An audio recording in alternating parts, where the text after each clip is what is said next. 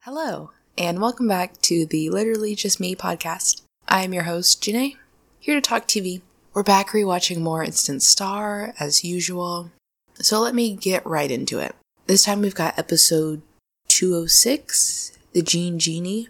This one was an episode that was definitely my favorite as a kid, and rewatching it now, I definitely still found it charming, but there are some, cracks in the nostalgia, I feel like. So I'm going to start off with the A story. The B story is short and boring and God, who cares? But I'm just going to leave that for the last little piece. So we start off the episode at a TRL-esque type of show. So we see Jude and SME performing a song, and then the host of whatever show this is supposed to be sits down with all of them and is asking questions.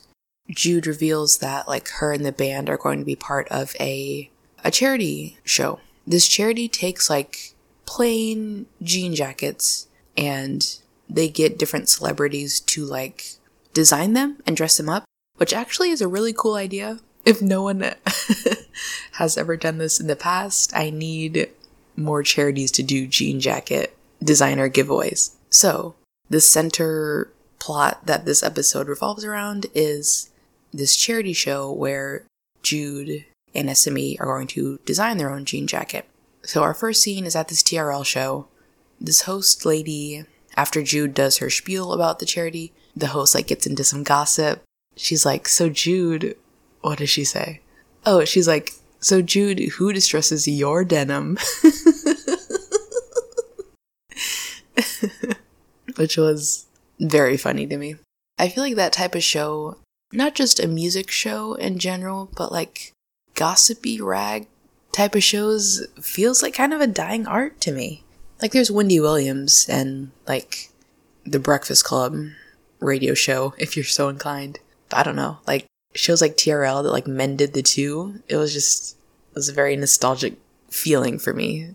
So Jude's answer to this question of who distresses her denim, also the host lady says, "You and Speederman were pretty electric up there." And Jude, deflects that comment. She's like, "Whatever." And so the other bandmates, which, their names are Kyle and Wally. Kyle is a drummer, and then Wally plays bass. So Kyle's like, "No, Jude loves me." And then Speed is like, "No, Jude loves me." And Wally's staying silent. So Jude's like, "I love me some Wally."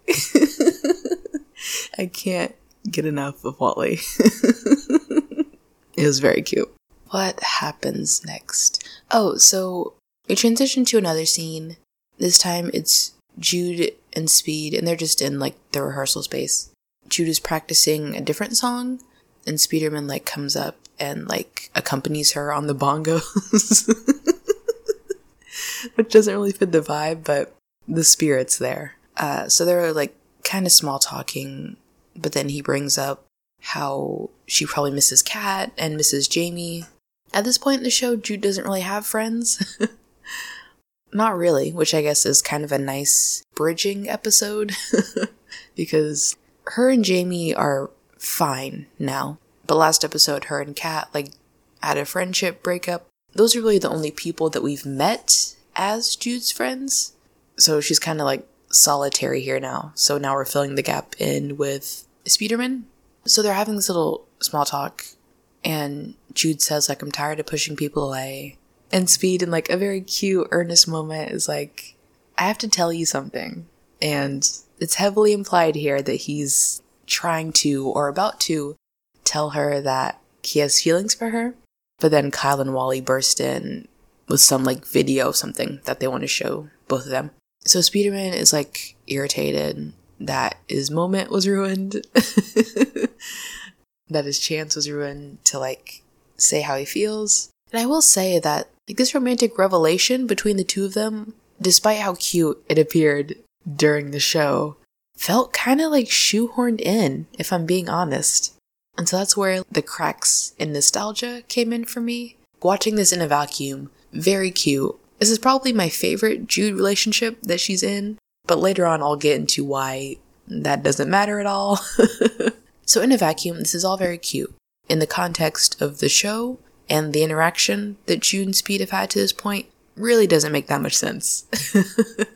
The show writers were truly hoping you saw past the inconsistency and just focused on how cute they are. What happens next? This episode had some manufactured drama. So the inciting incident truly of this episode is back in the beginning, the first scene where Jude says I love Wally, I can't get enough of Wally, as a joke, clearly sarcastic and very jokingly. She says this, but the paparazzi and the blogs and the gossip rags have all picked it up, and so they're spinning a story that Jude and Wally are actually a thing, that they're actually a couple. This clearly is frustrating, I guess, to Speed, who actually does like her. And really for the rest of the episode, Speed is he's acting very churlish and very over it, over the whole scenario. So we get a quick moment where the people who are putting together this charity event say hey Jude, since hey Jude, if you know, you know. Hey Jude, since you and Wally are a thing, quote unquote, how about just you and him walk the runway at this little jean jacket charity event we have? Originally the plan was that the whole band would go up there. Again, Speed, hearing this news, not happy. Finally, the other band members are starting to see this, and they're starting to pick up on his irritation, because presumably they know that he likes Jude romantically. And so at one point, Wally had enough of Speed being super standoffish and just snapping at everyone because of his frustration. So Wally says, "Why can't you just tell her?" And then Speed literally tackles him. At this point, they're at the charity event. I think it's just a practice run. So Speed tackles Wally, they get into this big fight, da-da-da. And now, Jude's irritated because they're bringing their drama out for everyone to see.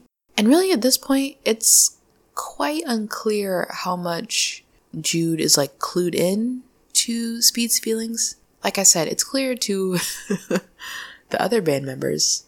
But actually, as I, rewatch and, take note, there's not really a lot of Jude dialogue here regarding Speederman. Also, even Tommy picks up on this and refers to Jude as Yoko Ono. But again, I'm not sure how much she's picking up on the fact that he likes her. So Speed tackles Wally. It's a big thing. At this point, everybody's mad at everyone else. Kyle and Wally don't want to talk to Speed. Jude's mad at Speed, causing friction in the band, I guess. So Jude and Speed have their, reconciliation at the rehearsal space. He's just in there on roller skates, just skating around in circles. And she, busts in and is "What the fuck are you doing?" Pretty much. Why are you acting like this? And then they have a conversation that makes me feel like they both know that they like each other, but no one's actually doing anything. So Speed says, cryptically in the scene, how can you be so brave and so fearless on stage, but so afraid of this? And it's unclear what the this is that he's referring to. I assume he means their romantic chemistry, but again, not super clear. There is a scene, I might as well mention it. So it's Jude and Tommy, they're at the event thing. Tommy's also making his own jean jacket for this. Jude's confiding in him about, she doesn't say it explicitly, but is hinting at, well, I like Speed, but I don't want to break up the band. I don't want there to be this weird energy with everyone.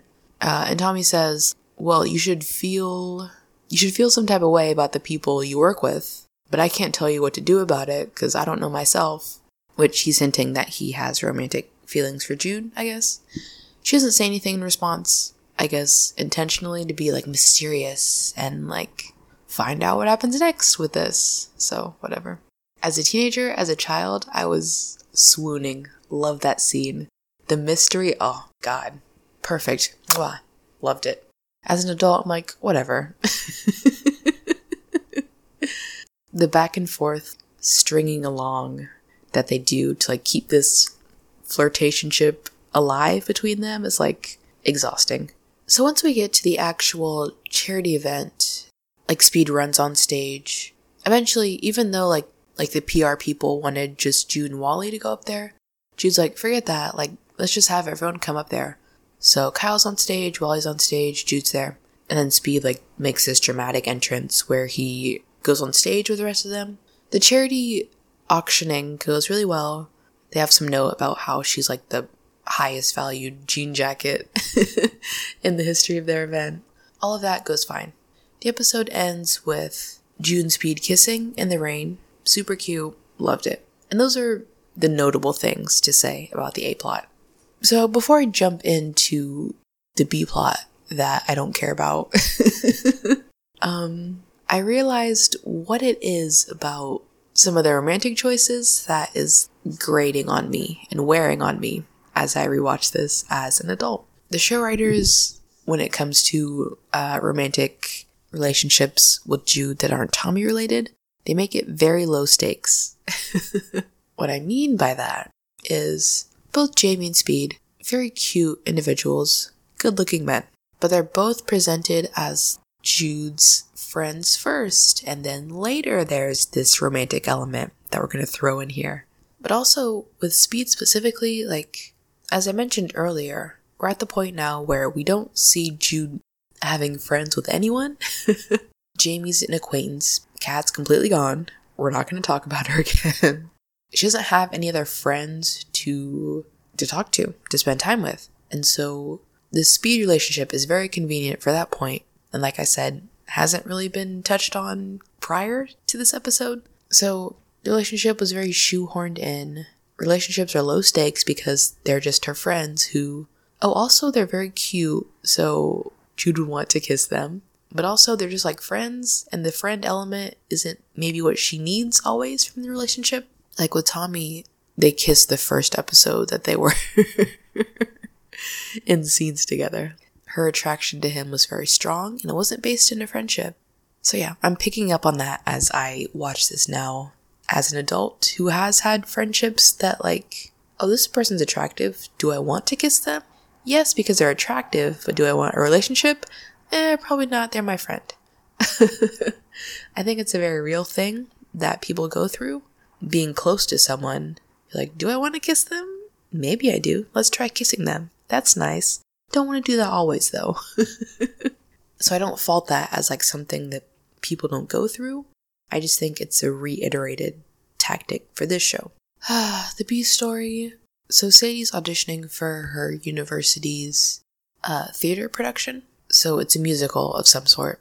She shows up at G Major and is like practicing in like one of the empty studios, I guess.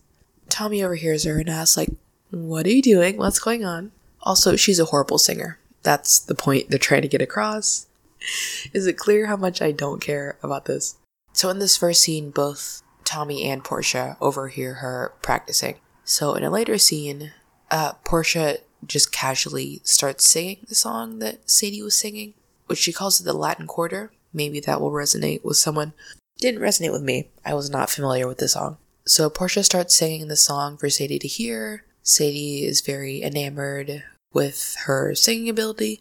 So she asks Portia like, hey, will you please teach me? You're so great. Please show me how to do this. Portia agrees. When Tommy finds out that Portia is helping Sadie, he's not super enthused about this. Him and Portia used to date, and they were also married for a month.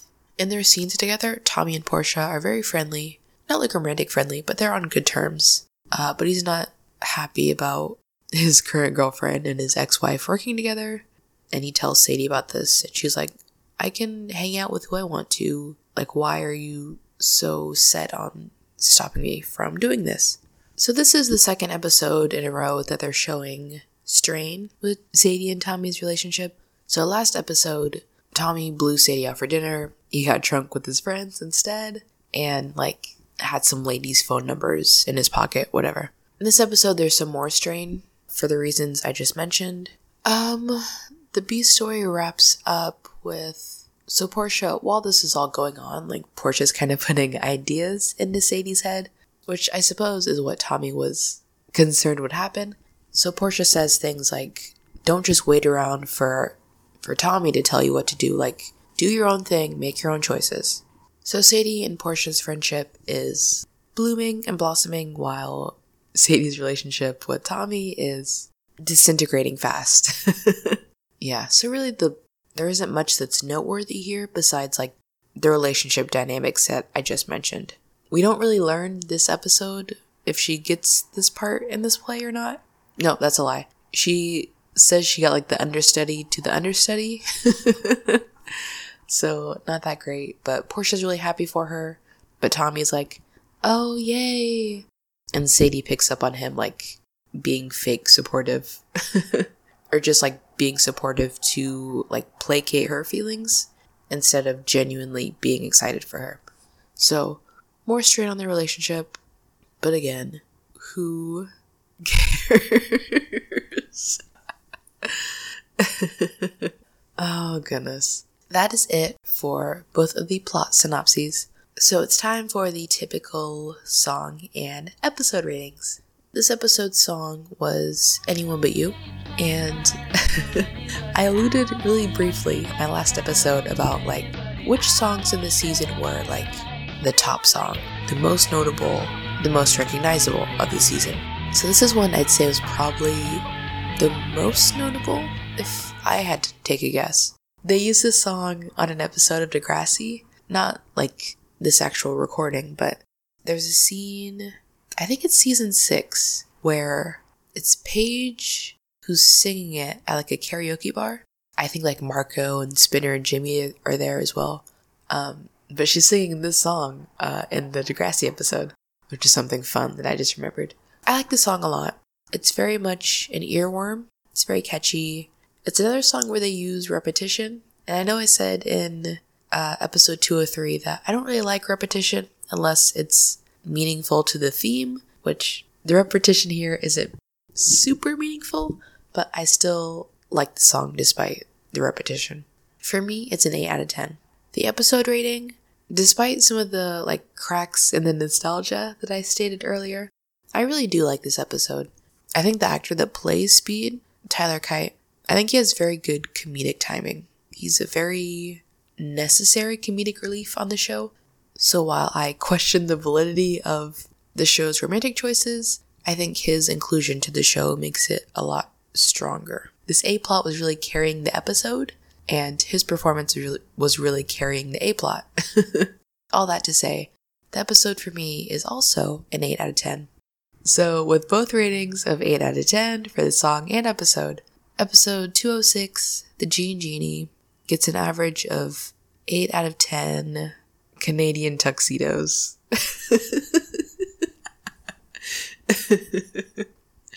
If you know, you know. All right, everyone.